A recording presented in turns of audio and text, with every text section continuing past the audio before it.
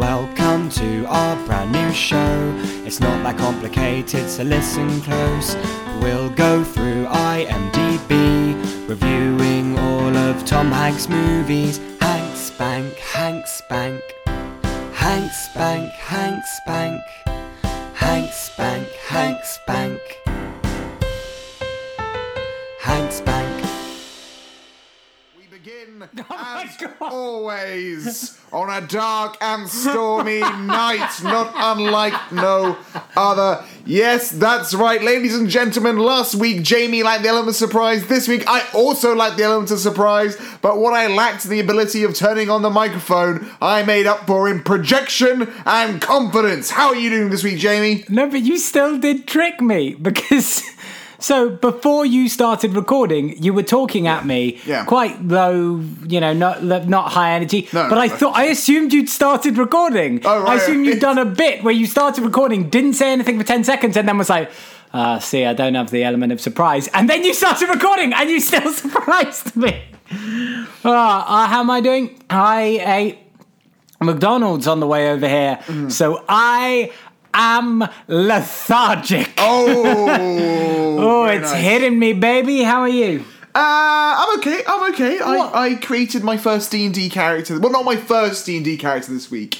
For listeners of the show who might not know, you and I, we're friends in real life too, and we're going on holiday together week after next. It should be very fun. And on said holiday, we're going to be playing a good old-fashioned round of Dungeons and Dragons. Because we're cool, and that's what we do on holiday. I've also only ever played once before, and as you maybe put on Wednesday, last time I played was slightly antagonistic. Yes, just a little bit. Like I said, the only real exposure I had to Dungeons and Dragons was, as pretty much everyone else, most other people at the time was the one episode of Community where they play Dungeons and Dragons. There are 2 episodes of Community where they play Dungeons and Dragons. Thank you very much. Yes, to be fair, at the time, maybe the second one hadn't come out. Roundabout.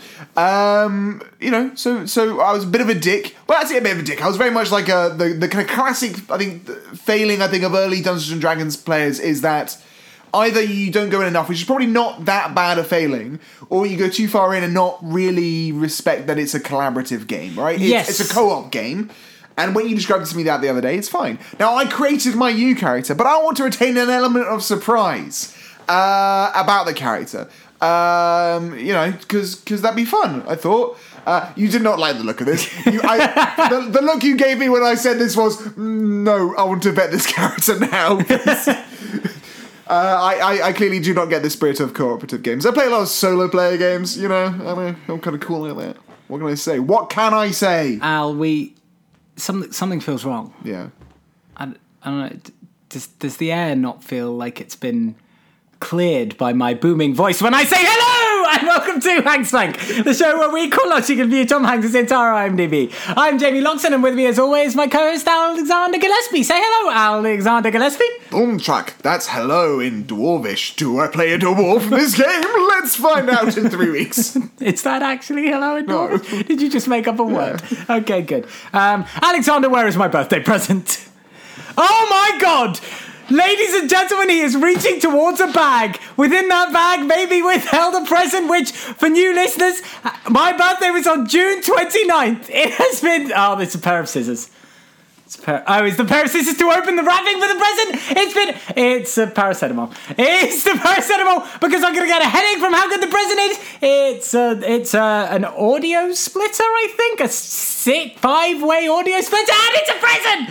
It's a present. I'm not going to use the scissors to open the present. I'm going to use the audio. No, I'm going to use the audio splitter. Oh, even better. Yes. So, for dear listeners who haven't... Do you want to describe the packaging before we unbox it? It is an unboxing video. It's an unboxing audio. Podcast. The most unsatisfying thing anyone has ever heard of. Describe the... No. I'm going to give the background first. My birthday was on June 29th. Around that time, Alexander said, hey, your present's not here. Probably arrive next week. It is now September 27th. In fact, 4 episodes ago, I think now, I made a joke about all the things I could have done between my birthday and receiving the present, because I assumed the present would be received then, because you made a promise that it would arrive after you went away on holiday. Yep. It still did not come. We have now released, I think, this is our 30th episode, I think, now. Aww. So I think it is I believe this podcast in fucking Utah. This podcast can fucking Utah. This is our 30th episode. I believe my birthday was around about episode 13. It has been 17 episodes. Oh man, that's like a arc. Since this. We've now, evolved as characters. The first thing I am seeing, Alexander, is it is wildly small. There are other parts that go to it, but that's the main part. Okay. And the other parts are secondhand things. That thing is okay. It is a box. I would say, a rectangle, a 3D rectangle. Some might call it a cuboid, of about dimensions. Oh, if I'm eyeballing this, I would say 4 centimeters by 6 centimeters. Sure. Probably about a 2 centimeter depth. When I rattle it, oh, look at that ASMR! It feels like a deck of playing cards. That's the sort of sound I feel like from a deck of playing cards. Am I allowed to open it now? I've lost my opening tool, which is... You can just use your fingers. Nope. That's the opening tools God gave us. Nope. Okay. As I open it... Ooh, more ASMR for our lovely audience members. I am revealed with a white box. Yes. Nothing on it. It's just a white box. I am opening it, and it is much like a deck of cards. In fact, it is exactly a deck of cards. Describe the cards to people, Jamie. So it is it says Jones Against Humanity. Yeah. It is a pastiche. I'm assuming of the well-known game Cards Against Humanity. There's a bunch of black cards and then some white cards and then a black card hidden within the white cards for some reason. Card, if you want to frame it or something, you could use that one. Okay, it's a spare one. Oh, that's very cute. So I'm just gonna go straight. I would start the white ones. The start black ones with are the more. White ones. The interesting thing I found when designing about 92 cards, Cards Against Humanity cards, the black cards work better as generic things. So I try to do them things around sort of things you sort of like. So there's some Marvel movie references, stuff like that. The white ones are very specific references. The more specific, the better. Okay. Immediately, the first one is pub ? Yes. Very on brand for me. Classic. The second one, very on brand for this podcast, is rom-coms. We have LeBron James. Obviously, I'm a famous basketball enthusiast. We have libtards. Yeah. We have Sexual Scrabble, a £540 bar tab. Of course. Yeah. Reference to my actual birthday. Joke at the time. Oh, this is so very sweet. There's plenty of references to the word cuck is in here. Plenty of references to actual people within our life. Tom Hanks' ever-growing a dick. Tom Hanks' ever-growing dick is in here. This is so very, very sweet and required a lot of effort. I need to give a shout out to Alyssa, Becca, Bennett, Kate Kelly, Gareth Reese, Hannah Ritchie, Hannah Raymond Cox, Jack Briggs, Jared Lee Miller, Lottie Hazel-West, Louis Catliff, Nishant Raj, Noah Lee Miller, and Stephen Quinn, all of whom gave suggestions for the deck of cards. That is extremely sweet. And as much as I have made fun of you for like 3 months, I don't care that it came late. It's very, very sweet. It's very kind. What are the other parts to it? I'm also giving you my copy of Cards Against Humanity and the expansion pack.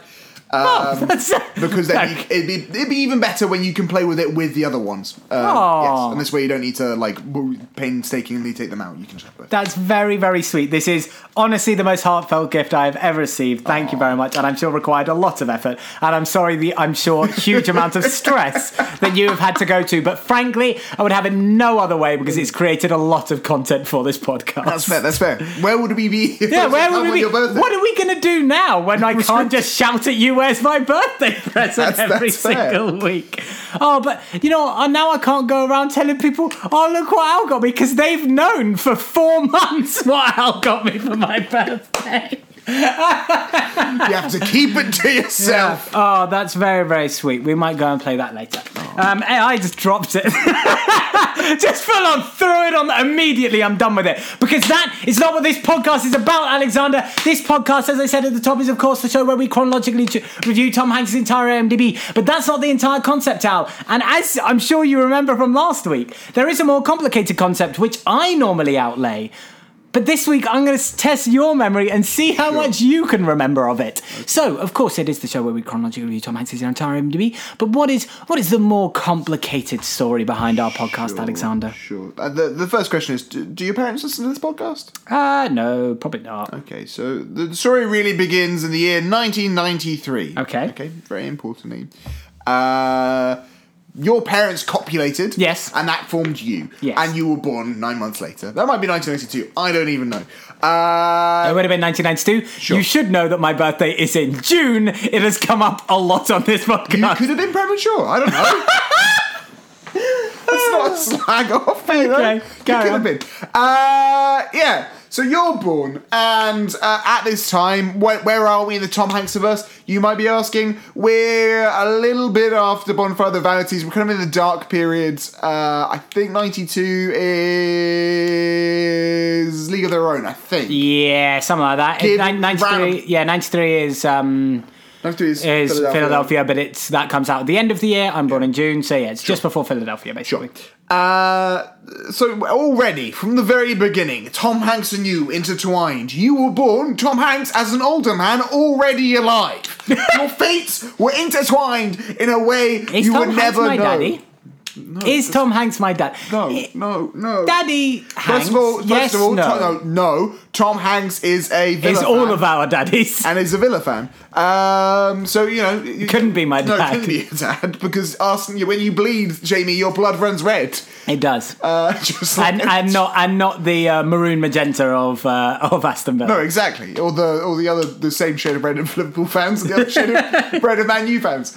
A year later, give or take, another miracle, even more so, the main miracle. I was born, and out I came into the world in the year 1994. That's right. This year, my historical context, we're going to weave this in here into the history. No, what? Yeah, we are, because this is what we're doing this week. No, but we're not. For some fun facts. Before we go in, the funnest thing about 94, Jamie, I was born. That's right. I come out of my mother's womb like a rocket, and I go straight in the cinema, and I'm like, Mother, what Tom Hanks films are out this day? No, she goes, you're a baby. And I go, yeah, what's out? And she goes, well, this is quite a busy year for Tom Hanks. And I go, let's see all of them and finish this year off with Toy Story 1. And she goes, there's going to be Toy Story 2. And I go, there's going to be Toy Story 4. Toy Story 1's in 1995. Oh, well, stop lying to me. Stop lying to me. Anyway, Alexander, as a baby, I had a great idea.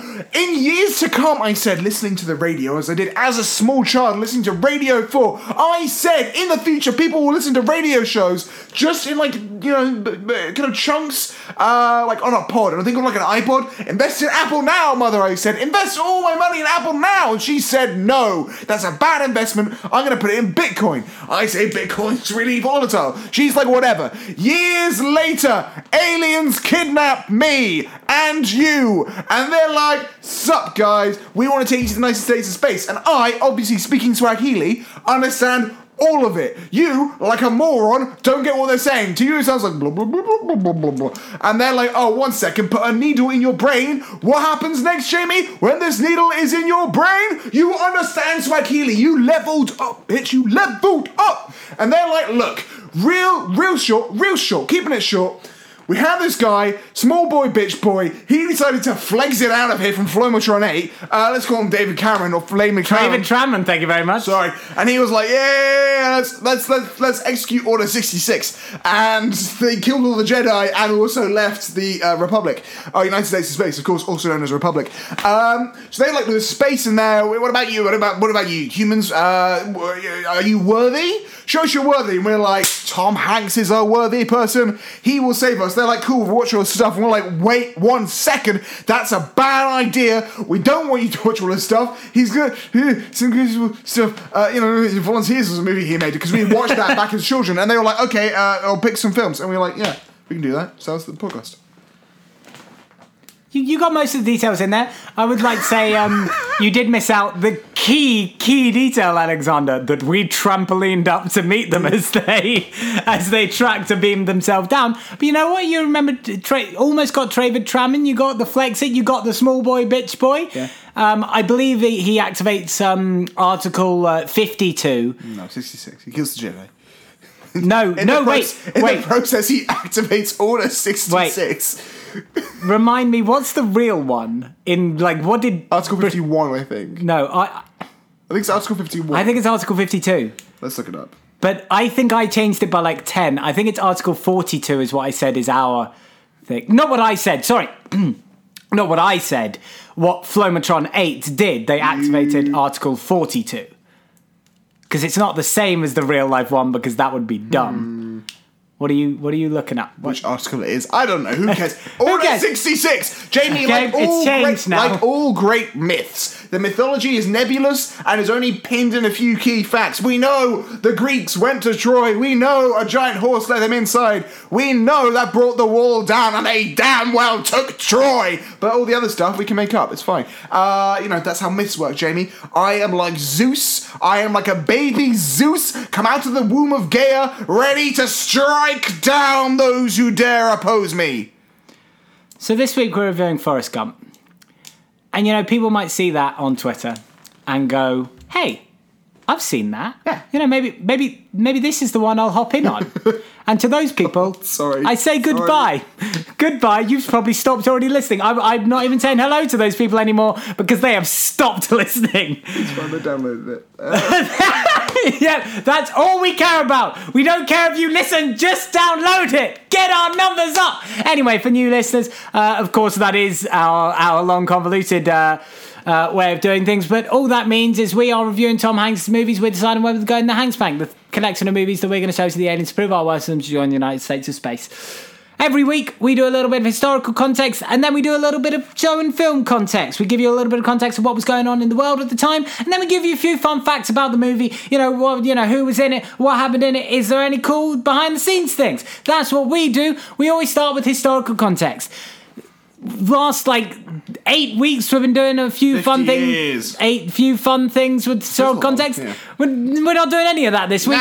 He only released this one thing in 1994. So you're just going to tell me a little bit about 1994. What happens in 1994, Alexander? Me, case closed. Move on to the next stage. Jamie, is there anything more impressive that came out of the year 1994 than me? Well, let's review, shall we? First of all, Nelson Mandela. Guess what happens with Nelson Mandela? He becomes president of South Africa. Less impressive than me being born. Why? Because I'm here talking to you right now. Really sorry, Nelson Mandela, but I'm alive, you're dead. Really sorry. That's not true. Nelson Mandela's great, but maybe I'm better. No, I'm not better than Nelson Mandela. I'm not saying that. Maybe. There is a Winter Olympics in Lilyhammer. If you've ever watched the early Netflix show called Lilyhammer, where a mafia guy gets sent to Lillehammer, Norway, and half it's Norwegian, half it's just this Italian-American guy going around being like, hey, I'm gonna start the mafioso here. That's where that is. Also, fun fact about Lillehammer, Norway at the time, the same day in Oslo, the painting Scream was taken by robbers. They had moved it down from the fourth floor, whatever, to the second floor, and the robbers stole it and went, they wrote thanks to the lack of security and ran off with it. They were captured, I think, a couple months later. Fun fact, they worked with the British police to help catch these guys. But because of that, they got off. The British officers who came into the country came under false names as part of the Stinger operation, which apparently in no way means the whole case was null and void and they got off with the crime completely. He didn't have to go to jail. Some other fun facts. Bill Clinton gives his first State of the Union address. That's not super fun, but I'm born, so who cares? Take that, Bill Clinton. Guess who's not been accused of horrible things? Me, so far. I haven't done anything horrible, so yeah. What else happens in 1994? It's the International Year of Family and the International Year of the Olympic Spirit, according to the UN. And yeah, that's some quick fun facts about the year 1994. I think we can all agree none of them are as impressive as I am. Jamie, why don't you tell me a little bit about the film Forrest Gump? Before I do that. Sure. Ladies and gentlemen, I hope you are all standing to attention and applauding for that entire diatribe was completely off the top of Alexander's head. He has no notes in front of him. He did not read anything. It's that kind and of he day. remembered all of that. I am genuinely impressed as I bury myself into my phone to give you all the information about Forrest Gump. So, Forrest Gump, we've all fucking heard of it. This is an exciting week, Al, because this is probably, I would say, the first week where we're reviewing something that the majority of our listeners will have actually heard, which is exciting, which means we don't have to delve in as much about the minute-by-minute plot, which will make me very happy. What? But Al, I was really trying to hide the fact that you've got up and moved away from the microphone by carrying on talking, and you've ruined that illusion by shouting from the other side of the room. No, my horror was just very little. It was a very little horror. Also, I'm very good at ventriloquism. Who knows? Very good at it. What? You can throw your voice. But yeah, so I'm going to run you through some things. Plenty of people have heard of this. This is Forrest Gump. Comes out in 1994. Comes out around July 1994. It's a fucking smash hit. It's made on a $50 million budget. It makes $680 million worldwide.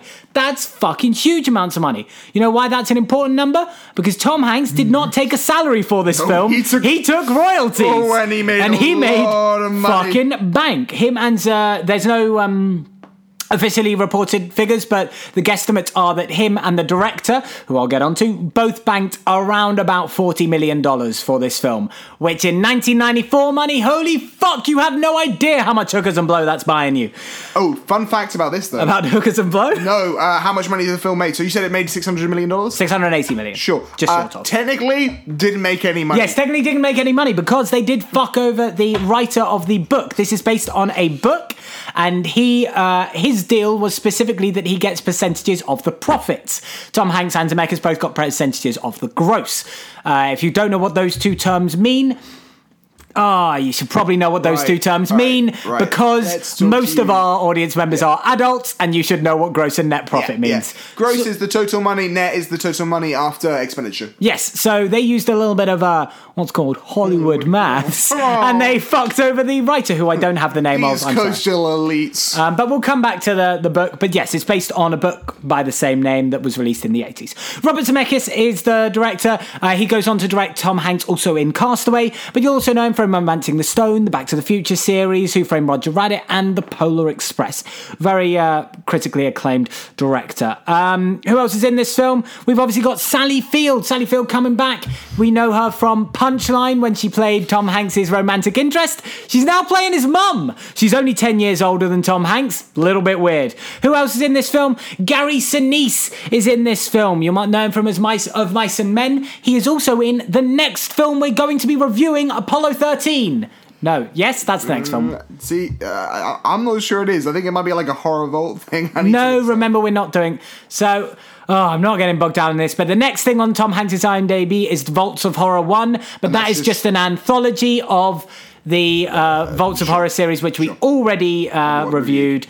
There's nothing different there. I get that we are the show that chronologically reviews Tom Hanks' entire IMDb. I'm not just going to review the exact same thing again. If it was just Forrest Gump with like an extra 5 minutes, I would go back and review that that would again. be funny. No, look, we're dumb. We will review a Bruce Springsteen music video. Oh, yeah. We're not just going to review the exact same thing again. So, next week we are reviewing Apollo 13, which Gary Sinise also appears in. Gary Sinise plays Lieutenant Dan in this. Very importantly, he has gone on to raise shitloads of money for veterans since then. Good. Yeah, he's spent the last... If you've ever thought, why haven't I seen Gary Sinise in anything? That's because he's been going around raising fuckloads of money for a veterans charity, which is great. Robin Wright is in this film as Jenny, but... she was not the first choice. Jodie Foster, Demi Moore, and... Demi, would you say Demi Moore or Demi Moore? I think I say Demi. I know people do say Demi. That woman and Nicole Kidman all turned down the role. Tom Hanks was also not the first choice. You ever heard the names Chevy Chase and Bill Murray? Because they were also the first choices, I believe, for Bonfire of the Vanities. This film would have been so much worse. Oh, so much worse. John Travolta was actually the first choice. So much worse. And the author wanted John Goodman because in the book, Forrest Gump is actually like 6'4" and 250 pounds. But the director originally wanted John Travolta. He turned it down, as did Chevy Chase, as did Bill Murray. I believe Chevy Chase, definitely Bill Murray, were up for the role in Philadelphia. It might be both. Definitely Yes, Bill Murray was I'm sure we've heard those names come up a lot. Basically, sure. there's a It's few. a very similar casting Yeah. to what Hanks does in the beginning of his career. They diverge as a good. Yeah, and thank God, because can you imagine fucking Chevy Chase in this? Oh no, Chevy Chase was So bad, fucking awful. Chevy Chase. Apologies if I pronounce his name incorrectly, but Mykelti Williamson plays Bubba from Bubba Gump Shrimp fame. But originally offered that role were Ice Cube, David Alan Grier, and Dave Chappelle. There is an alternate This film universe. lucked out, there is man. an alternate universe version of this film that is fucking awful. I love that they made so many bad casting decisions that fell through. Yeah. And it does turn out, as we said, it makes $680 million. It also wins Best Director, Best Picture, Best Adapted Screenplay, Best Visual Effects, and Best Film Editing. 5 Oscars, plus, of course, our boy Hanky Baby. Who wins back-to-back Oscars. Let's go, Tom Hanks! He is only the 5th person in history to do this. And it's the only second time that in history that someone has won Best Actor back-to-back. It has not happened since Tom Hanks.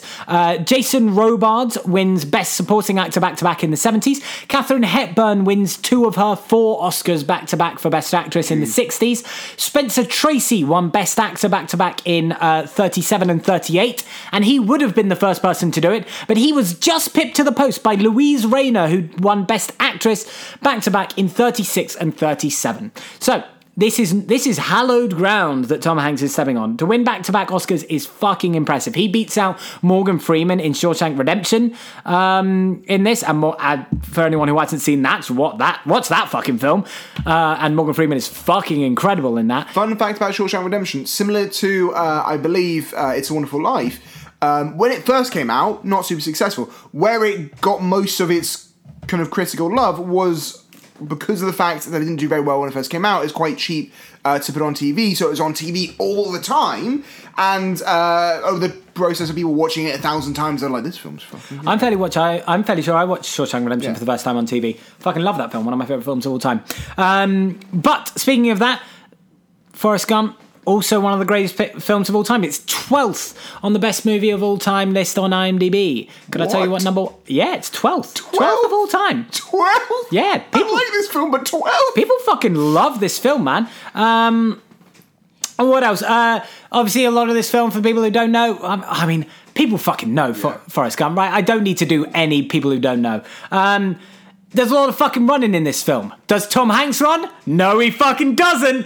Jim Hanks, his brother, does most of the running in this film. Let's get Colin Hanks' young son to go out there and run for him. Yeah. The whole thing is filmed in Georgia and South Carolina, including the Vietnam segments. They found some lovely woodlands in South Carolina and Savannah, Georgia, to film that kind of looked like Vietnam. So that's everything that sort of people probably know, may have heard. I don't want to talk about any of that shit, Al. I want to talk about the Forrest Gump sequels, because there are 2 sequels out there. One got made, one didn't. What? There is not a Forrest Gump film sequel. There we go. There is a book sequel. Yes. So, the book, could you look up the author's name for me? Because I cannot remember his name. But the film did not get made. But Eric Roth, the writer, did write it. And in it, of course, we know the original Forrest Gump. It's basically about Forrest Gump being involved in every big political and historical event between the 60s and 70s. So the film was going to follow that on for the 80s and 90s. In this hypothetical script, well, not even hypothetical, it was written and submitted. He would have danced with Princess Diana. He would have been in the middle of the 1995 Oklahoma City truck bombing. And here is my favourite one, Al. Eric Roth wrote that he would have been in the back of O.J. Simpson's Bronco during the Bronco chase in 1994. We were deprived. I know. That's the funniest fucking thing in the world. However, not the funniest fucking thing in the world. The reason this film was never made is he submitted the script on the 10th of September 2001. And the next day 9/11 happened and they were like, nah, we good. The world doesn't need this right now. So that was the film sequel that was not made. It needed it more. Did you get the author's name? Yes, Winston Grom. Winston Grom. Groom? Groom. I think it's Groom. Groom. Winston Groom was the writer of the original book.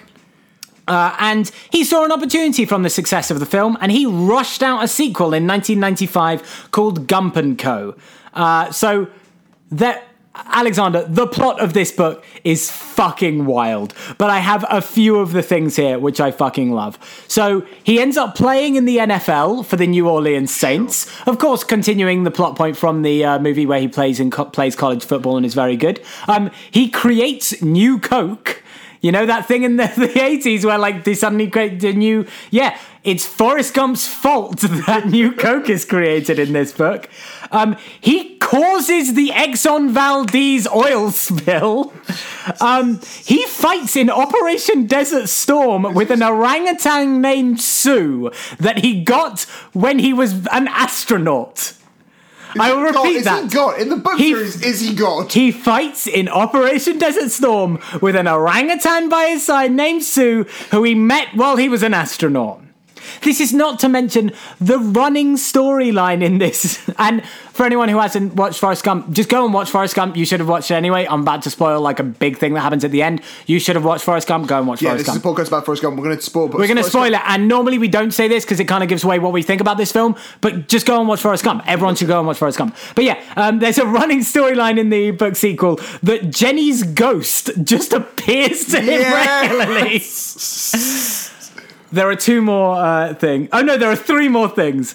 And I love all of them. Number one, he meets real life Tom Hanks in the book. Forrest Gump meets Tom Hanks while he's filming Big. And while he meets Tom Hanks, he says things like, life is like a box of chocolates, you never know what you're gonna get. And Forrest Gump is confused why he says that. He is prosecuted for insider trading on Wall Street, and the prosecuting lawyer is Rudy Giuliani. And he says about Rudy Giuliani, wow, this guy acts like he's the mayor. And here it is. There's a million more things I could say about this book, but this is my absolute favourite, Alexander. Sorry, I just want to clarify. More than Forrest Gump fighting in Desert Storm with an orangutan on his back who he got from space. Yes, it's even better. He is deployed in the Persian Gulf War and captures Saddam Hussein. Alexander, in this hypothetical scenario, in Gump and Co., the sequel to Forrest Gump stops 9/11 ever happening before we even knew 9/11 was going to be a thing. This book is the wildest fucking thing I've ever seen in my life. It's fucking hilarious. It's so obviously just an absolute cash grab. And he's just like, I'm just going to go... How did I do the first time? Do it again? Yep, I'm just going to ramp everything up to 3 million. Oh my God, we've probably been going for 40 minutes already and we haven't... Let's talk about this film. This film begins as all good things do, with a feather slowly falling from the sky. Is it the feather of Anubis that is used to weigh against our very souls when we die? Who knows? It's a metaphor and not particularly a clear one. It lands at the feet, the dirty, trained feet of a besooted Tom Hanks, sat next to a lady on a bench, waiting for a bus. He's eating from a box of... He has a box of chocolates. Turns to the woman next to him and says the classic line. I'm not going to do the impression. Life is like a box of chocolates. You never know what you're going to get. Yeah, that's fine. There's more lines beforehand, but whatever. That's the kind of main thing. Yeah. He begins to tell his life story. He questions to himself, why can I remember some things, but I can't remember some other things? And he goes, my name's Forrest, named after my great-grandfather, the old General Forrest, you know, the one who set up the Ku Klux Klan. Yeah, so here we... So, I don't think we... So, again, I'm assuming most people have seen this film. I don't think we need to break down point by point. What we're mostly going to point is what we're going to hit on is all the fucking hilarious films, all the things that happen in Tom Hanks' life that are fucking hilarious. So the first one, immediately, that I completely forgot. I think everyone forgets. Yes. Firstly, this is the first thing we are reviewing that I had seen before this podcast. Jeez. Wait, had you seen anything else? I guess not. Yeah, we're 30 episodes in, finally seeing something. I hadn't seen this since I was about 14. And yeah, I think everyone forgets that Tom Hanks has an ancestor who founded the fucking KKK, and his mum names him after him because everyone makes mistakes sometimes. So we learned some things about Forrest Gump. The thing that many people may know about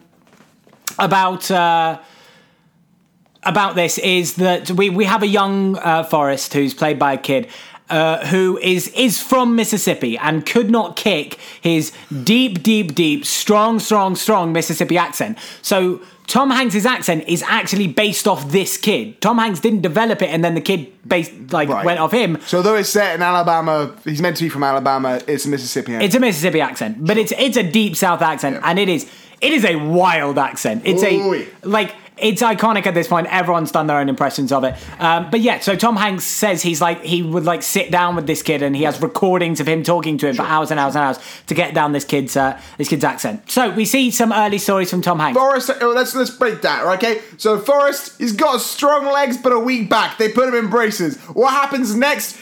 His mum fucks the principal to get him into school. Yes, his mum fucks the principal to get him into school. Is there a Mr. Gump? Is there a Mr. Gump, he says, and she says he's away on vacation. He then leaves, cuts to them fucking in the house, young Forrest sitting on the swing. The guy comes outside and goes, your mum must really like you. And then little Forrest Gump starts impersonating him.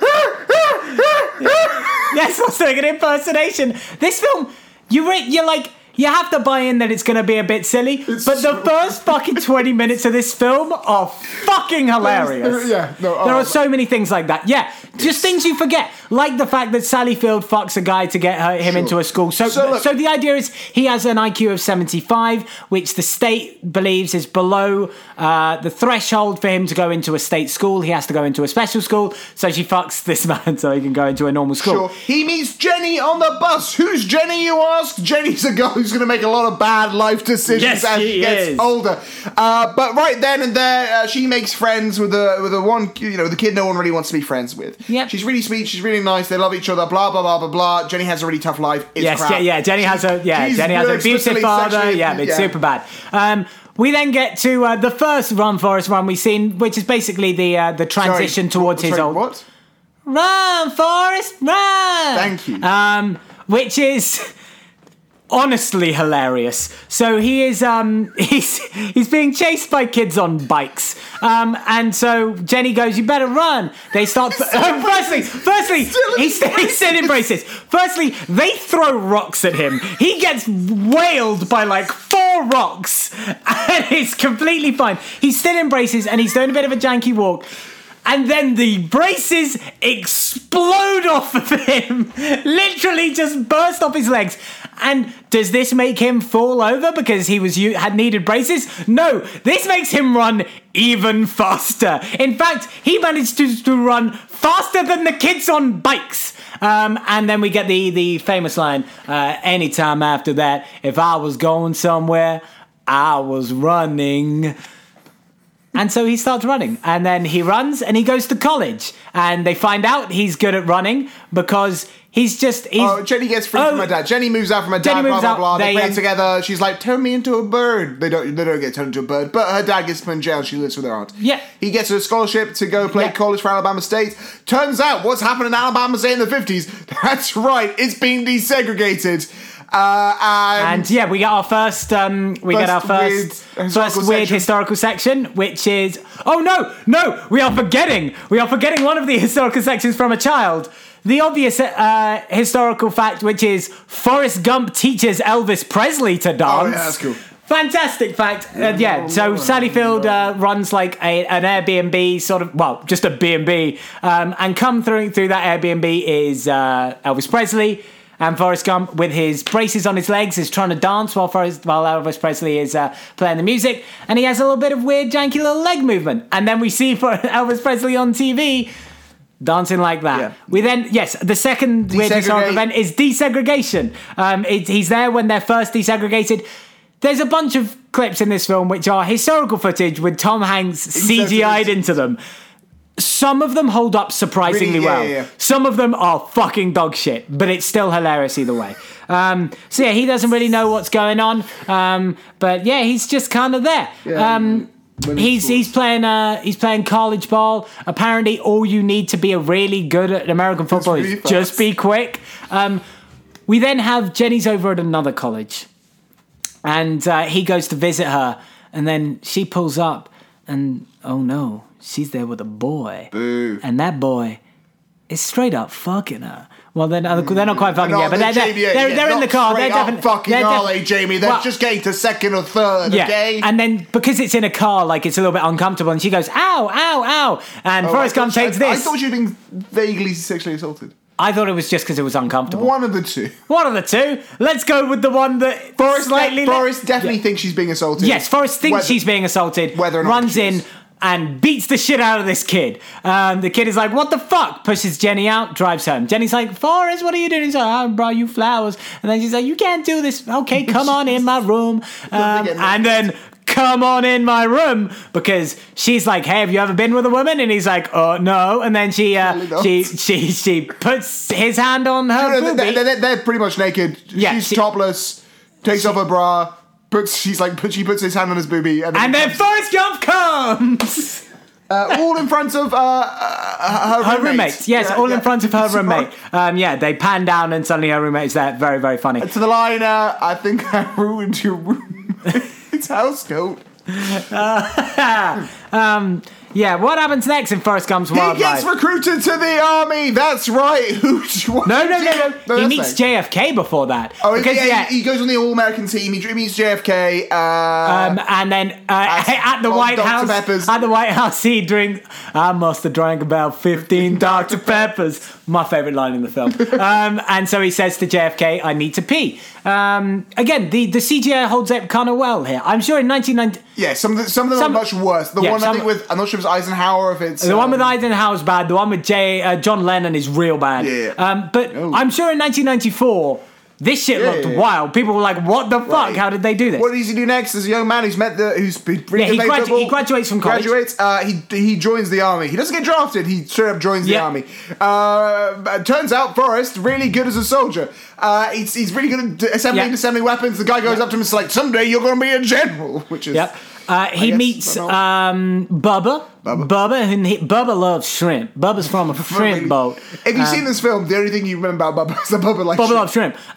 However, interesting little fact about Mike L.T. Williamson, the guy who played Bubba. He really struggled after this film to get more roles because he was wearing a prosthetic thing in his lower lip to have that effect where his lip sticks out, which is a bit dicey by today's standards. It's a little bit weird. You probably wouldn't do it. You probably wouldn't do it today. But people assumed that was his actual lip and that Robert Zemeckis had just found this guy with like a weird lip, and he eventually did have an acting career, but for the few years after Forrest Gump, people just thought that's what he was actually like, which is sad. But also, I'm sure he got a decent amount of money for this film and had a great time doing it. Yeah, I'm sure. Bubba loves shrimp, and he talks about shrimp all day. Forrest, real good at in one of my. I do really love the sequence with the drill sergeant where we have the shouting drill sergeant who's normally like, "You are a piece of work, Forrest," but Forrest Gump is really good. So he's like, "You are goddamn amazing, Forrest. If it would be a waste of a private, I'd recommend you for lieutenant. You're gonna go far, kid. You're gonna be a general one day, sir." It's a really fun little subversion of expectations there. Where did they go? Where did he send soldiers in the 60s? Vietnam, baby. This is the end. So not that song, but that's about another film. Yes, that the famous song that we associate, and I cannot remember the name of it, but it plays in this film that we associate with Vietnam, with the helicopters flying over. Not the end.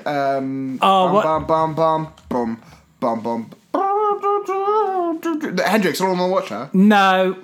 That's also really but that is also in this film. Yeah.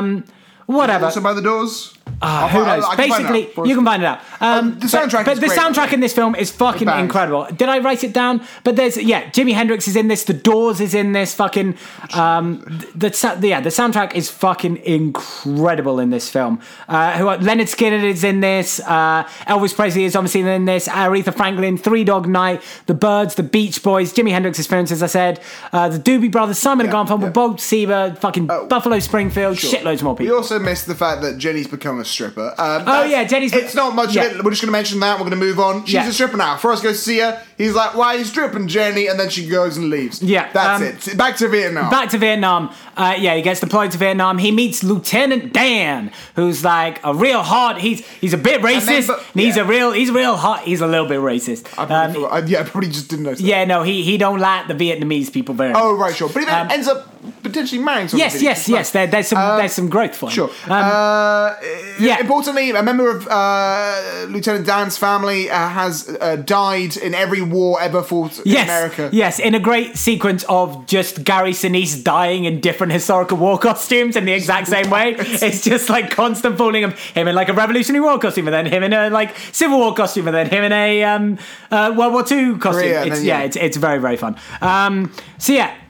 Basically everything's going pretty well. This is the first point where like they kind of peel it back and is like, oh, Forrest Gump is having all this great time. He's sort of floating through on life because he's a little bit less aware of things. He doesn't know, like the things with Jenny as a child. He, I believe, says he was very loving man. Like, her father was a very loving man. Played lots of games with them, always hugging, kissing them. So there's these little allusions to things going poorly, but and with the segregation. But Forrest Gump doesn't really know about them that much. Here is where we get the first like, oh no, shit's actually bad. He's out on patrol, and their entire patrol suddenly gets attacked.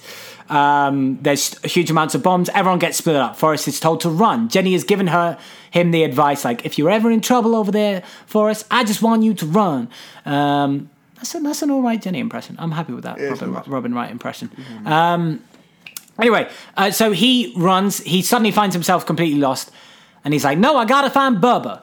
And it's pretty horrific, this little sequence. Like, Forrest Gump is the hero, but it's like it's really showing like this fucking sucks. We've been sugarcoating things, but this fucking sucks. He runs in and he's dragging men out he constantly trying to find Bubba, but he keeps on finding other members of his and saving them, bring them back. He finds Lieutenant Dan, who's had his legs completely. He's calling in an airstrike. His legs are blown off. Yes, he's like blow it. Everyone's dead. Leave me behind. Just get out of here. He gets Lieutenant Dan. He finally goes and he finds Bubba.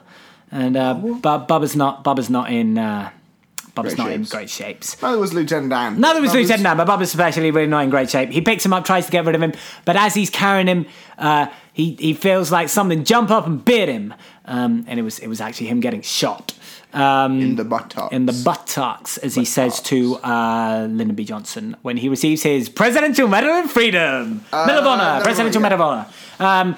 So he saves everyone. He is recovering. He's in the hospital. We get a little scene with Lieutenant Dan.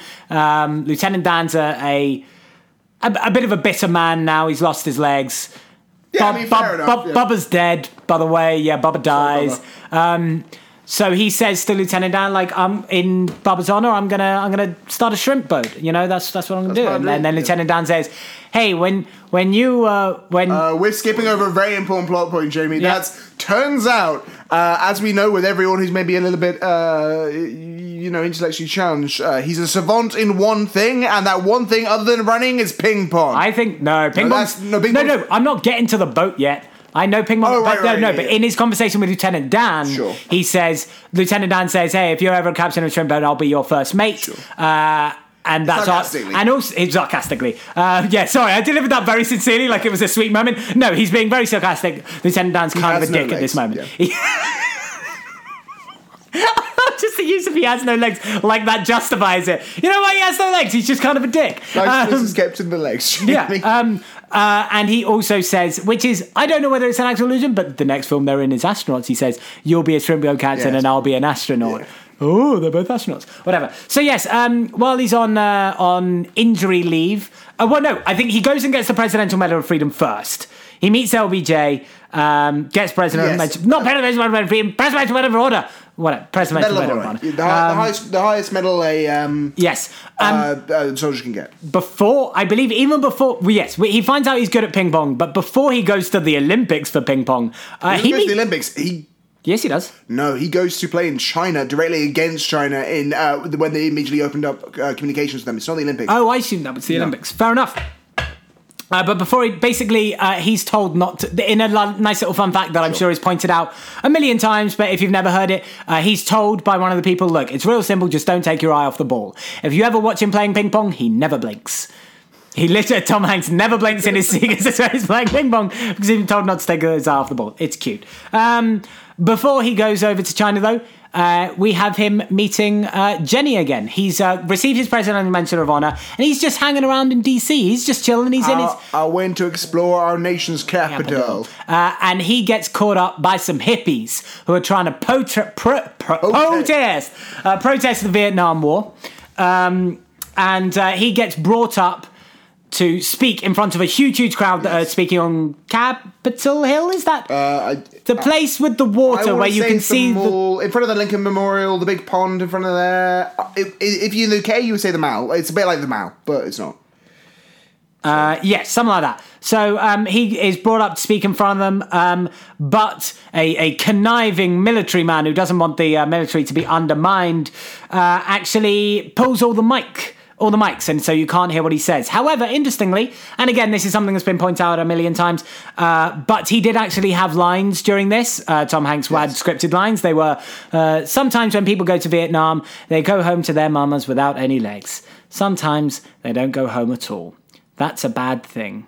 That's all I have to say about that. Mm-hmm. It's nice and sweet.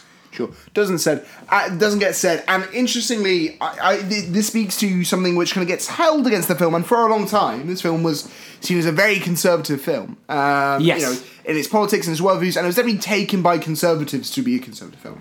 Whereas everyone making the film was like, no, this is very apolitical. And I do feel the film does try to be very apolitical. Like, yes. It is sort of like, it's not, like Forrest Gump as a human being does not have politics. Other than be kind to fellow human beings, don't be a dick. And the film takes that mostly as politics, and someone wrote about it saying that if you were, because of the culture in which it was received in the 90s, which had the 90s politics and 90s conservatism had this big focus on kind of family values and all this kind of stuff.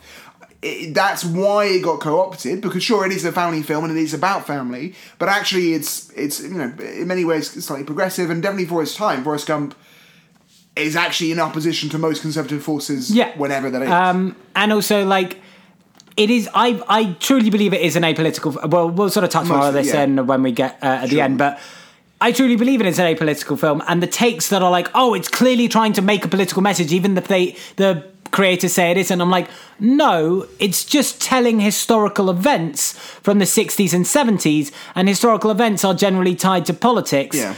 It's not commenting on politics. It's not commenting on the politics. It's essentially the spicy take of, oh, but we live in a society. Like, it's telling historical events, so those events are generally political. Sure. But to try and, it's not inherently saying anything about politics or saying anything about these things. It's just presenting them. You can't present history without presenting historical... without presenting political events. I agree. So look, he meets the Black Panthers. Oh, he goes to the Black Panthers. Yes.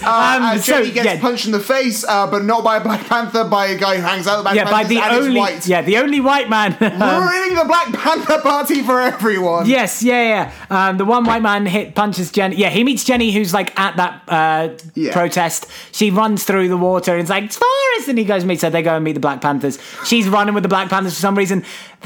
It's weird. Like, Jenny's living an interesting life. Jenny is living a very interesting life, and she will continue to live an interesting life. But it's very weird. I get that they didn't want to do the thing of like meeting the Black Panthers and then one of the black members of the Black Panther Party hitting a woman, but they still make it so that none of the Black Panthers like say boo to this. Yeah. So they accidentally kind of make it seem like the Black Panthers are super chill with domestic violence, which it was not their intention. I think it's just a bit of a misstep on their part. Yeah. But it's a bit unfortunate. So basically, to sort of give it a little idea of what's going on here is Forrest really loves Jenny, and Jenny kind of strings him along quite a lot, like a little bit. It's a common criticism of this film. We'll touch on it again, but there's multiple points where he's like, I clearly like you, and she's like, oh, that's cool.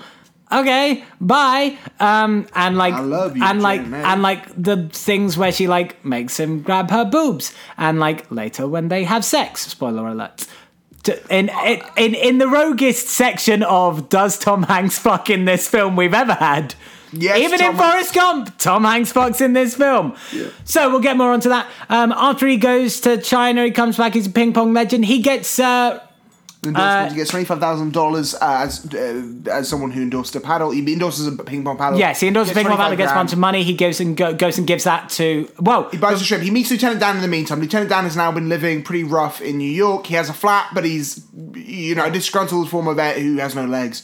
you are skipping over two wonderful historical details. Sure. When he comes back from ping pong, he goes on one of the talk shows. I can't remember which. Carson? I don't think that's Carson. It doesn't look like Carson. It's someone. Famous talk show with John Lennon, and gives John Lennon the inspiration for the lyrics to Imagine, which is... No possessions? No war. I can't do the Berlin accent there. No, so went very, very sudden. He also then meets Richard Nixon. Like Nixon, I think.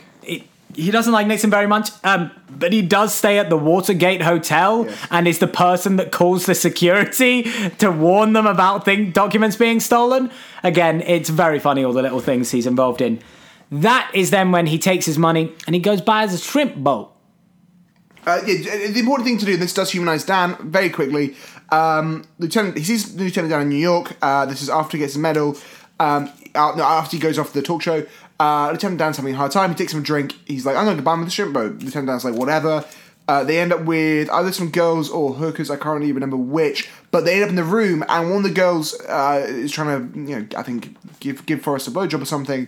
Forrest is uncomfortable with this, and he says, no, thank you. She goes, are you... I think she says something along the lines of, are you retarded or something? I think she just says, are you stupid? Sure. And Lieutenant Dan is like, don't call him that. He throws off the other girls, like, don't call them that. Don't call them stupid. Don't do that. And... both girls run off, and Forrest says, I don't think, I really appreciate Lieutenant Dan for that. Like, I don't think he, in the same way he didn't want to see himself as disabled, he didn't want to see me as, he didn't like other people calling me stupid. Yeah. So Forrest goes off, goes to his mum. We've forgotten, obviously, the famous quote about stupid, which Sure. is, stupid is as stupid does. I don't know what that means, Alexander. Stupid is as stupid does. It's said so many times in this film. Maybe I'm stupid, because I have no fucking clue what that sentence means. I think it means that you are only stupid if you act stupid. So stupid is just because the fact that he doesn't, say talk eloquently or basically that. But if you act kindly and you act fine, that you're not stupid. I think is the implication. Fair enough. I think it's meant to be I'm rubber, you are glue. Yeah. So he goes off. He buys his shrimp boat. It's not going well. It's not a good He shrimp doesn't know. It's not a good shrimp boat. He doesn't know how to shrimp boat. He names it the Jenny. He names it the Jenny. But, he is a captain of a shrimp boat, and one time he's coming back, again, having had no shrimp. And who is it? But a good old buddy, Lieutenant Dan. Lieutenant Dan! He's had a bit of a change of heart. He was like, well, I heard you had a shrimp boat. I got your letter. And, I said I'd be your first mate. Speaking of letters, very quickly, while in Vietnam, Forrest wrote to Jenny every day. Now, admittedly, he wrote to a childhood home, which, bold move believing is going to be there. Every single one of them was returned back to him. It's quite sad when that happens. Moving back on. So Lieutenant, he sees Lieutenant Dan. Lieutenant Dan's like, I'm going to work. He's like, cool. The boat, he jumped off the boat to go see Lieutenant Dan. Yep. It's still moving in the background. It crashes into a and he's like, that's pontoon. Yep. They go out. It's not working. Bad. Big storm. They pray to God. There's a big storm. The storm crashes everyone in Louisiana. I think it's Louisiana. It's definitely the bayous. Boats. Everyone who is has been shrimp fishermen for generations wiped out of a career. Who survives in this largely black neighborhood? Two white guys on the boat who then proceed to make a killing. Yeah, they make buy bank. loads of other boats, hire everyone. They went to church briefly. They're really rich, but Forrest finds out his mum's kind of sick, and he runs. I'm not sure if he runs all the way back home to Alabama. I think the implication is he runs all the way home back to Alabama. He in this time, just while we're on it, he founds Bubba Gump Shrimp, which is obviously a real company now in the real world. Yes, but that's off the back of this film. Yes, no, I know. Yeah. Off the back of this I film, think they it's public, I'm sure. during this time when he has money, he also invests in Apple. No, I believe Lieutenant Dan invests in Apple for him. Yeah. Invests in a fruit company. He invested in a fruit company, so he gets shitloads more money off that. But he goes home. His mum's not well. In a very sad little scene. Sally Field, she's looking super old. She dies of cancer. Yeah. Sad times. And at this point, she says to him the line, whatchamacallit, life is like a box of chocolates, you never know what you're going to get. Yeah. So as she said, it's my destiny to be your mum. What's your destiny for us? He goes, I don't know, what was it? And she goes down. After this, Forrest doesn't... Is this when he just starts running? No, Jenny comes to see him. Yeah, Jenny... Pretty soon afterwards. No, so he's doing really well financially. He takes a job to work at the local school, just cutting the grass lawn. Because he's got loads of money. He's super rich. And he just likes cutting the grass. And important to remember, all the way through this, we keep on cutting back to present day Gump on the bus talking to people. Many people move through. Yeah, at this point, he's talking and to we're nice also old lady. he's regularly saying, "I'm thinking about Jenny, wonder what's going on with her." To give you an idea, not well. She's got in super deep with the hippie crowd. She started taking heroin. Yeah. She tries to commit suicide. Well, not tries. She almost kills like herself. Yeah. She's on heroin. While High walks on a ledge. She walks onto a ledge and then sort of hesitates and then doesn't kill herself. So then, because she's had a bit of a crisis there, she goes back. She finds Forrest. Hangs out with him for a very long time. He's really nice to her. She's getting her shit together, is a nice way to put it. Forrest says, do you want to marry me? She goes, not really, Forrest. He says, look, I might not be intelligent, but I know what love is. And he walks outside. I want to know what love is. Jenny straight up bounces. Oh, well, she's like, why would you love me? They fuck once, fuck, and then she bounces. Sure. At this point, and importantly, Jenny also gave him a pair of Nike running shoes. Yes. Forrest doesn't deal with this man as a man with limited rational capacity. I guess. So he just starts running. He runs through a coast. He's I believe he's in the South, and then he just starts running, and he ends up in Santa Monica. Yes. He then runs. He turns around and just runs to the other side of the country. Cape Cod, yeah. And then he turns around again and starts running again. And only at this point do people start noticing. He has already run across the country twice, and only then do people start noticing. And we sort of get into the third act of this film, which is him running across the country. He becomes Christ. He becomes Christ, basically. People like... He doesn't say anything to people. He gets interviewed and he just like, I just feel like running. In this time, he comes and people start following him. He starts getting people like genuinely running with him, asking him for help. He comes up with the phrase "shit happens." Yeah, that's a weird small thing here. He runs through a piece of shit. And then a man goes, "Hey, you just ran through some dog shit." And he goes, "It happens. It happens." And then he goes, "What? Shit?" And he goes, "Yeah." And that's the invention of the phrase "shit happens." He invites the smiley face. He invents the smiley face t-shirt, the yellow t-shirt with the smiley face on it. He invents that. He gets more and more of a coat. He's getting more and more of a beard and long hair. He's kind of looking like he's looking more and more like he's in Castaway.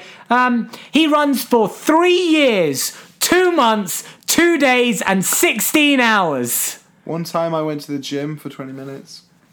Yeah. So that's the actual number he quotes, and then he just stops. He's just like, I'm done. I'm tired. Goes back. I'm tired. I'm going home. He goes home. Jenny goes and finds him there. It's like, I've been following your story. Look, she's got her shit together. Jenny sent him a letter. Yeah. And that takes us back to the present day on the bus stop. He says, look, I'm meant to meet someone at this address. And the lady goes, well, you don't have to wait for the bus. It's just down there, 5 blocks. He goes, thank you very much. He walks down there, meets Jenny. Jenny's been working as a waitress.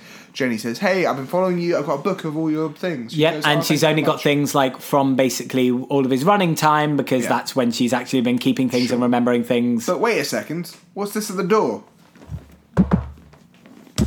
They open it. But who's there? A lady. And a small child. And the child says, I see dead people. It's Haley Joel Osment, motherfucker! Yeah! Kid from Sixth Sense, like 2 years before he gets in Sixth Sense. This is actually his first ever role, Haley Joel Osment. He's a cute little kid. I love Haley Joel Osment. Me too. Forrest is slightly confused, but it's fine. He said, "Yeah, I believe." Anyway, the issue of his name is brought up. Jenny goes, "He's called Forrest after his daddy," and then she goes, "His dad's called Forrest too." And then in a very sweet moment that is talked about a lot, she says, "Yeah, no, it's actually yours." And then we haven't really touched on it, but we will touch on it in the assessments. But in some phenomenal acting by Tom Hanks, he just is really overcome with emotion and is really concerned with, is he smart? Yeah. And can only just about get those words out. And she's like, yeah, he's the smartest in his class. And it's a really touching moment. This is all Forrest cares about. He has a kid and he wants that kid to be smart. He doesn't want that kid to go through the same things he's gone through. It's very sweet. Then Jenny gets AIDS and dies. Yeah, not explicitly, but very much implicitly she has AIDS and dies. And in fact, I left it out of the sequel. Both the book sequel and the film sequel very much confirm she had AIDS and dies, because plot points in that film are that Haley Joel Osment's character also has AIDS and is bullied about it in school. Yeah, I know, right? It's fucked up. They didn't have to do that. I know, it's fucking weird. Anyway. Well, yeah. I mean, obviously that did happen, but you don't. Yeah, maybe it's really fucked up. So she gets AIDS and dies with sort of the implication because of the needles and whatever. It's very much said. I have a virus. They're not able to cure it. The doctors don't know what it is, and it's the 80s. So the implication is it's AIDS. Although Zemeckis, I think, has come out and said, no, we were just being deliberately ambiguous. It doesn't matter what her disease was. And to be fair, I guess it doesn't matter what the disease was, but yes. But it was AIDS. For all intents and purposes, it's AIDS. Yes. So he starts to look after Lil Forrest on his own. He walks him to the bus stop every day. It's super cute. We have a scene of him going and talking to the grave. It's very heartbreaking. He talks about how much he thinks about her and how much he cares about her. He says that Forrest Jr. wrote her a letter and he's the best writer in her class, but he's not allowed to read it, so he puts it down on her grave. He bulldozed Jenny's father's old home, which Jenny struggled through with almost her life. When she's come back to Alabama, she's gone to it and been very upset. He bulldozes it to bury her there. And he goes to send young Forrest off for his first day at school, big school I think, on the bus, and he's got a Curious George book he had as a kid, and young Forrest is going to go take it in for show in town that day. Maybe it's not his first day. He's going to go send off the bus, and he puts young Forrest off on the bus, and the feather from the beginning of the film comes back, kind of floats off into the air, almost like Forrest is psychic, moving with his mind, is what it looks like. And the film ends. Yeah, we sort of breezed over this a little bit more than... Well, I mean, this is still a very long episode. But, we didn't dive in on and give analysis as much as we normally would during it, because we can save that towards the end, and also people have seen this film before. I really like this film. I haven't seen it in ages. I forgot how... I've said before... Comedy dramas, I fucking love that shit. That's my shit. Honestly, I'm surprised that I was watching this thinking I'm going to have to back up my love of this film to Jamie. No. Because in reality, the question of has this film aged super, super well is like a lot of films, not necessarily. I think before we give our analysis, there are a few things I want to address, which are the spicy takes, because it's a big popular film. Of course, there are going to be spicy takes about how it's aged poorly, how it's terrible. Now, the first thing I would like to say, and it's sort of a thing we haven't really touched on, sort of the ambiguity of Tom Hanks and Forrest Gump's condition. It's never really said what he has. You could argue that's deliberate, but what I would say about the performance is if you watch it today and we can accept the ambiguity of the condition is not fantastic, although I think there's reasons why they go for that. A lot of this film is ambiguous.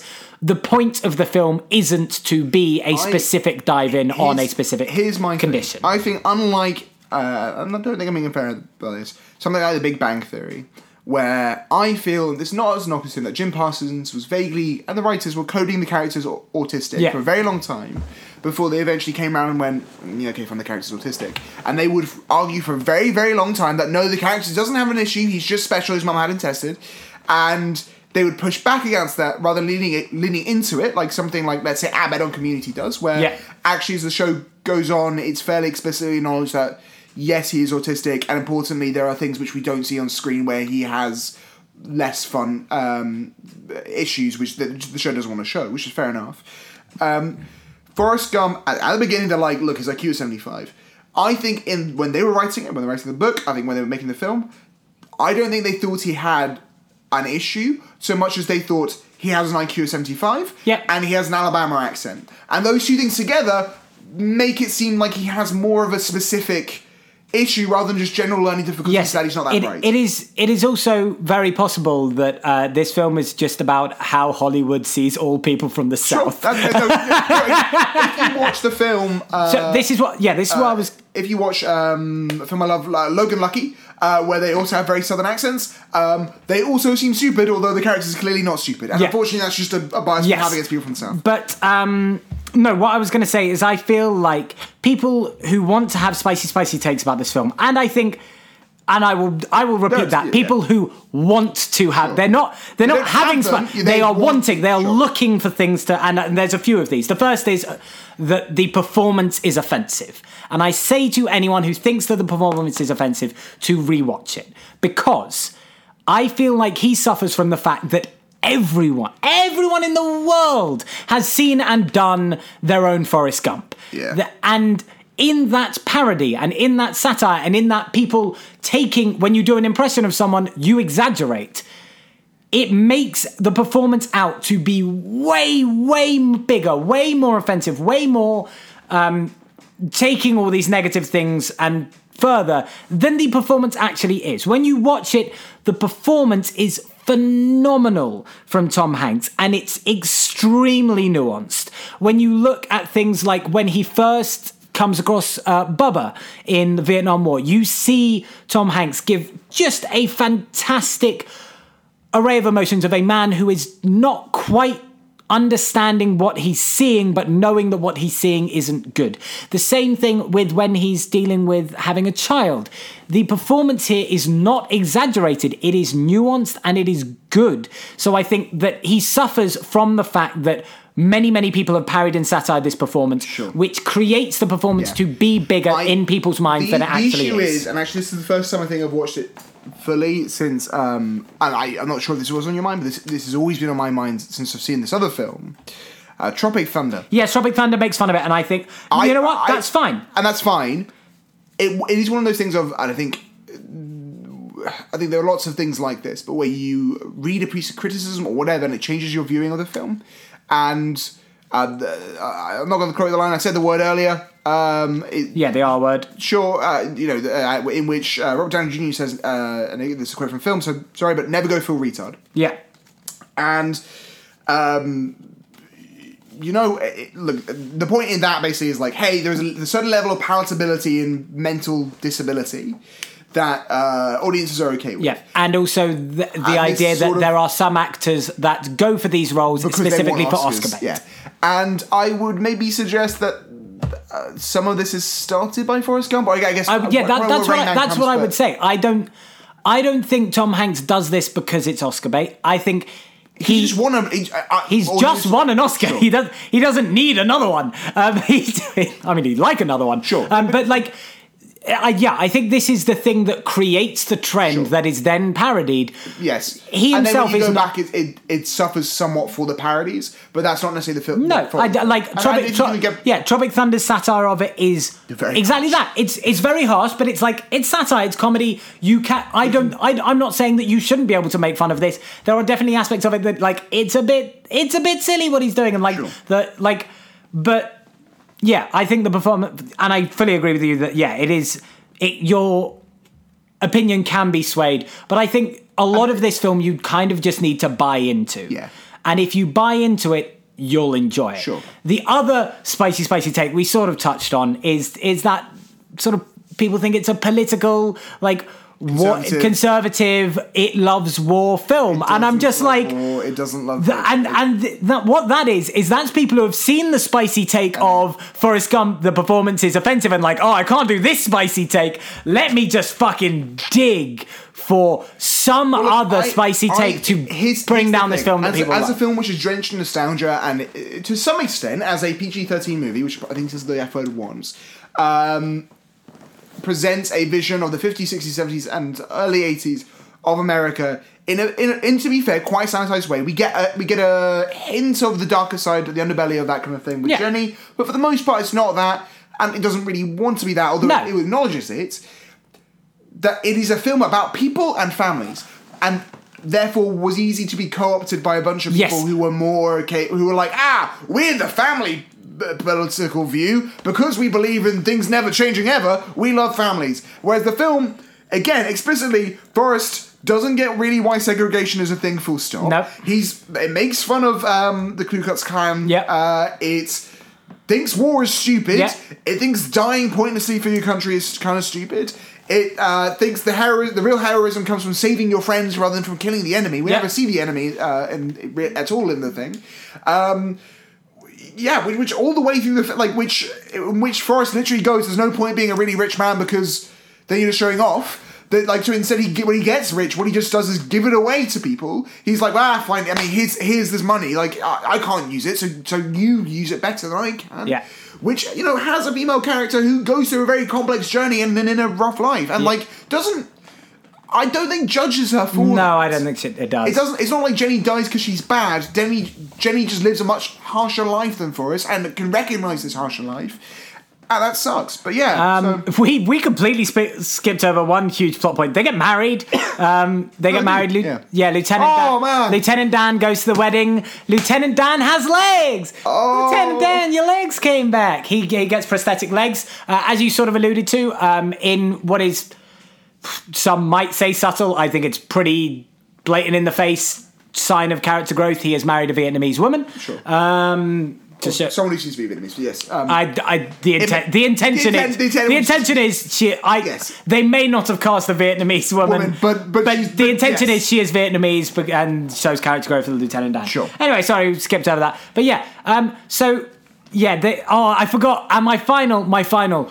It's related to the political take, but my final absolutely dogshit spicy take is that the message of this film is that you should just listen to others, i.e. the government, and do what they say and obey, and therefore it's a fucking disgusting fascist movie. I'm like, oh my, this is an actual take that's on the internet.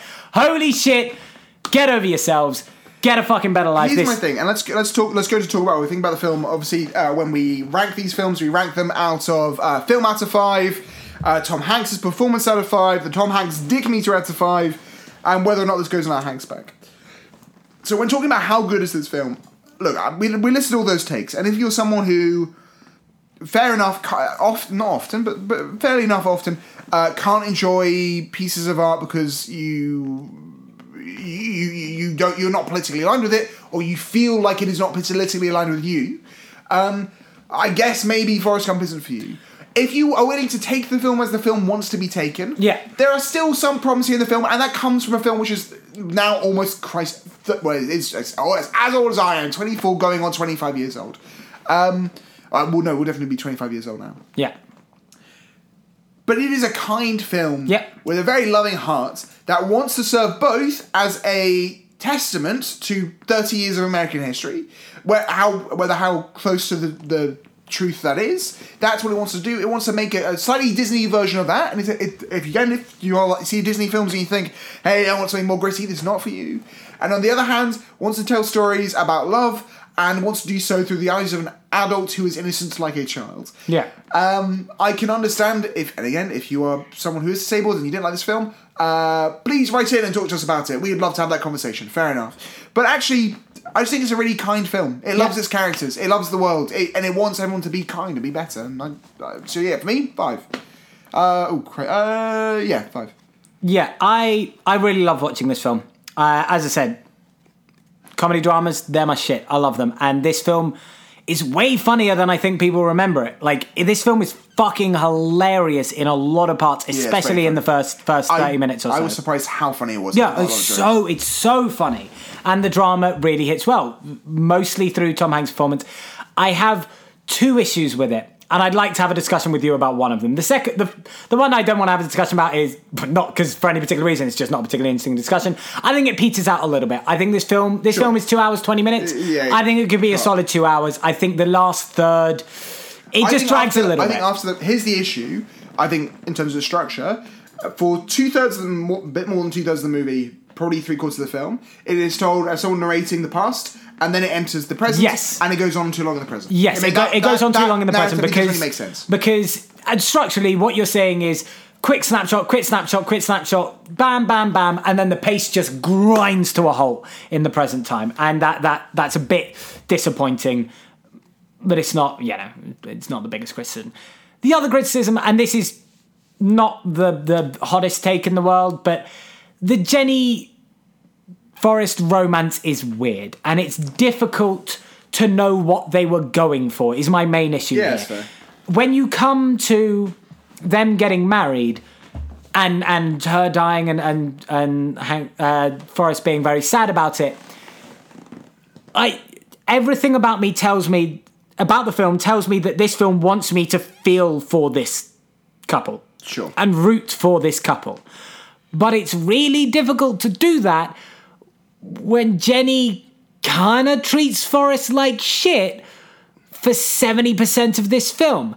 Now, the argument against that is that she's going through a tough time, and she shows growth when she grows out of her tough time, and, she really tries after. But, she really strings him along. She fucks him and then leaves, and then has his child and doesn't tell him about it for about 5 years. Haley Joel Osment is probably Haley Joel Osment is at least sort of 4 or 5 years old, I would say. Well, but here's the thing: he starts running immediately after. I guess he doesn't come see her immediately. You're right. Yeah. But when young Forrest was born, he would have been on the run. Probably. Literally. But so you could argue it's because he had no access to a phone or any way of contacting him, really. But sure, I get that. I get it, sure. And so, it's tough. It's tough to root for it. I feel I still emotionally connect to that arc, but I emotionally connect it purely through Forrest. Sure. I emotionally connect it because I'm like, this makes him happy, and I want him to be happy. Yeah. And when he's sad about it, it cuts me up because he's sad about it. I'm not really actually rooting for the relationship, and I don't know what the film is trying to tell me with that relationship. I think the issue is, in terms of arc, it's quite novel-like in terms of... well, that would make sense. It's based on a novel. No, fair enough. But I feel in lots of... in a novel, you can have all these plot lines and all these kind of through threads, and when you get to the end, you kind of tie it up. You can kind of finish them off earlier, and they get to the last thing or whatever. Whereas in a film, normally when you have a romance, you'd invest a little bit more in it... throughout the film, whereas really Forrest and Jenny just run into each other for about 20 years of their friend, no, less than 20 years. Jenny dies at 38, so let's say from college to they were married for 5 years, maybe at the end, maybe 10 years, and they kind of just run into each other and all that kind of stuff. And I think it's in part because we don't see that much of them as actual high schoolers. Maybe we'd invested a bit more there, and maybe we needed one more close thing in the middle, the way they kind of hang out in Washington is maybe a missed opportunity in terms of that kind of thing. But I appreciate that. It's a little bit ick, but so that's why I'm like, I want to give it 5. Sure, but if I'm trying to be a good objective film critic, well, obviously you can't be an objective film critic or whatever. I feel like those 2 things are enough to be like, this isn't a perfect movie. There's issues with this movie. I think the pacing is bad towards the end, and I think the handling of that romance and relationship is a little bit off, and Jenny is kind of a shitty person. I think it's fine. Kind of a shitty person, except that the film doesn't want you to think she is. Well, I think it. I don't think the film wants you to think Jenny is a shitty person. I think the film wants at lots of points for you to feel bad for Forrest with the way Jenny treats her, though. Yeah. I think the film wants you to think that maybe we can get back to the kind of Jenny at the beginning, and arguably she does once she towards the end of the film. But that's fair enough. All right, Yeah, this film doesn't show Tom enough Hanks' of Jenny's story Tom to show Hanks' that Jenny. performance. I haven't given the film. Oh, you gave it 4, didn't you? I didn't say that. I said you I don't said want to it. give it 5. Oh, right, okay, then. I think those 2 issues only knock it down to 0.5. It's a 4.5 for me. Cool, fair enough. Tom Hanks' performance, I like it. I think it's, again, and this is the problem with parodies. You can't really go back and see it with fresh eyes again. Unfortunately, I give it a 4. I like it. But you can't watch Ben Stiller do Simple Jack and I think walk away without a little bit of a sheen of the Hanks' performance, at least for me, washed off. I still really like it, but there is still something in there of the kind of thing. Anyway. Nope, I disagree. I can completely watch Tropic Thunder and then rewatch this and still think Tom Hanks is phenomenal. As I said, I think it's an incredibly difficult role. Sure. And Tom Hanks does phenomenally with it for me. Like, there are just a few moments in it where I'm just like, fuck me, the range of emotions that he is showing and the range of emotions being dealt with by someone who doesn't know how to deal with those emotions is fucking incredible. So it's a 6. Like, I think this is my favourite role I've seen him in so far. I think he's so fucking good in this. I completely get why people would have that, as you say, have that scene, but I don't. If you are it's one of those absolutely fair things where if you're someone who either has a mental disability or a learning difficulty, and you come to this and you think, I don't like it for fair enough reasons, I don't like this, blah, blah, blah, fair enough. And likewise, if you're someone who just cares, we care about that, but cares about it and it offends you or whatever those reasons, that's absolutely fair enough. And again, right into friends' thoughts, but you can only come to a film with your experiences, and the film is so kind-hearted that I agree. I don't think... I do like the film. I just think, to some extent, for me, it has been so endlessly parodied that it itself at times feels parodic to me. You have let the parody artists and the satire makers get to you, Alexander. It's true. They've infected your mind. The Tom Hanks dick meter. What are we going to give Forrest goddamn Gump on the dick meter? I think we decided that the dick meter goes into negative. Goes into negative. So I believe we gave the character, and I gave the character for Duff, I think -2. -5. Yeah, -5. He's a fucking war hero and a saint. He is the best human we have seen in any of the films so far. If this was fucking Jenny we were rating, she's a 7. Yeah, she's a fucking 7. She's an awful person. Jenny, no, Jenny has a hard life, okay? Jenny's a 4. She doesn't torture people or attack people with dogs. Yeah, but I'm okay with that. That gets me horny, as we know. No, he's a -5. This is fucking great. Is this film getting your Hanks bang? Yeah. He's Tom Hanks right now. So having come off the back of Bonfire of the Vanities, a tank of a film, doing a couple of years, not really doing anything great. Tom Hanks is in the imperial phase of his career. I think I mentioned this before. It's a music term where someone is at their creative and artistic heights, where he's given both his best performances and the performances that make the most money for other people, and therefore he gets the most leeway to do the interesting things. And I think possibly we're about to go into the best run of movies of any actor ever. Oh, I mean, to go from Philadelphia to Forrest Gump, 2 Academy Awards, into Apollo 13, into Toy Story. Like, that's near on a perfect full. That is a perfect full film run. Yeah, we'll sort of look back at it when we. I think this run continues all the way through the 90s. Yeah, there's maybe one film that he makes in the 90s after Bonfire of the Vanities that isn't just fully incredible. I actually loved Radio Fly. But no, he's on such a tear. It's ridiculous. And that's the thing. And it's Jamie. I'm getting a little bit emotional. We put in the hours. Okay? Oh yeah, we put in the work. And do you remember watching an entire season of Bosom Buddies, screaming to God at the injustice about forcing ourselves to watch everything ever made? Because I'm like, when's it going to get good? And you know what? And I genuinely believe this. I feel I can appreciate the good films more for having seen Radio Flyer and Bonfire of the Vanities all the way through and the first season of Prison Buddies. But God could not pay me enough money to watch Prison Buddies Series 2. That is a sad blight on our career that we did not. Tell you what, review. if we end up with loads of subscribers by the end, we'll just do an episode by episode breakdown of this. Oh my God. Season 2. Yeah, it's great. No, I thought, yeah. They're going to peter out a bit, but yeah, really love Forrest Gump. Oh, is it going in my Hanks Bank? Thanks for asking. Yes, it's going in my Hanks Bank, Alexander. Sorry. You dick. Technically, when You never asked me anything else. you said it's going in Hanks, but I went, yeah, and you went, yeah, of course. Which I thought was you agreeing and saying it was Fair. So yeah, no, double Hanks Bank. Of course, we're on a chat like Philadelphia, both went on Cincinnati. We're on 3 films in a row that both got in Hanks Bank. Seattle. I forgot that was also in there. Yeah. He is on a tear. He's on such a tear. It's not just these are good films, which they are. It's these are classic. These are films that defined the 1990s. And this is Tom Hanks is culture in this bit. No, but he is Mr. 1990s America, and that's such a rare thing to have someone be on this kind of.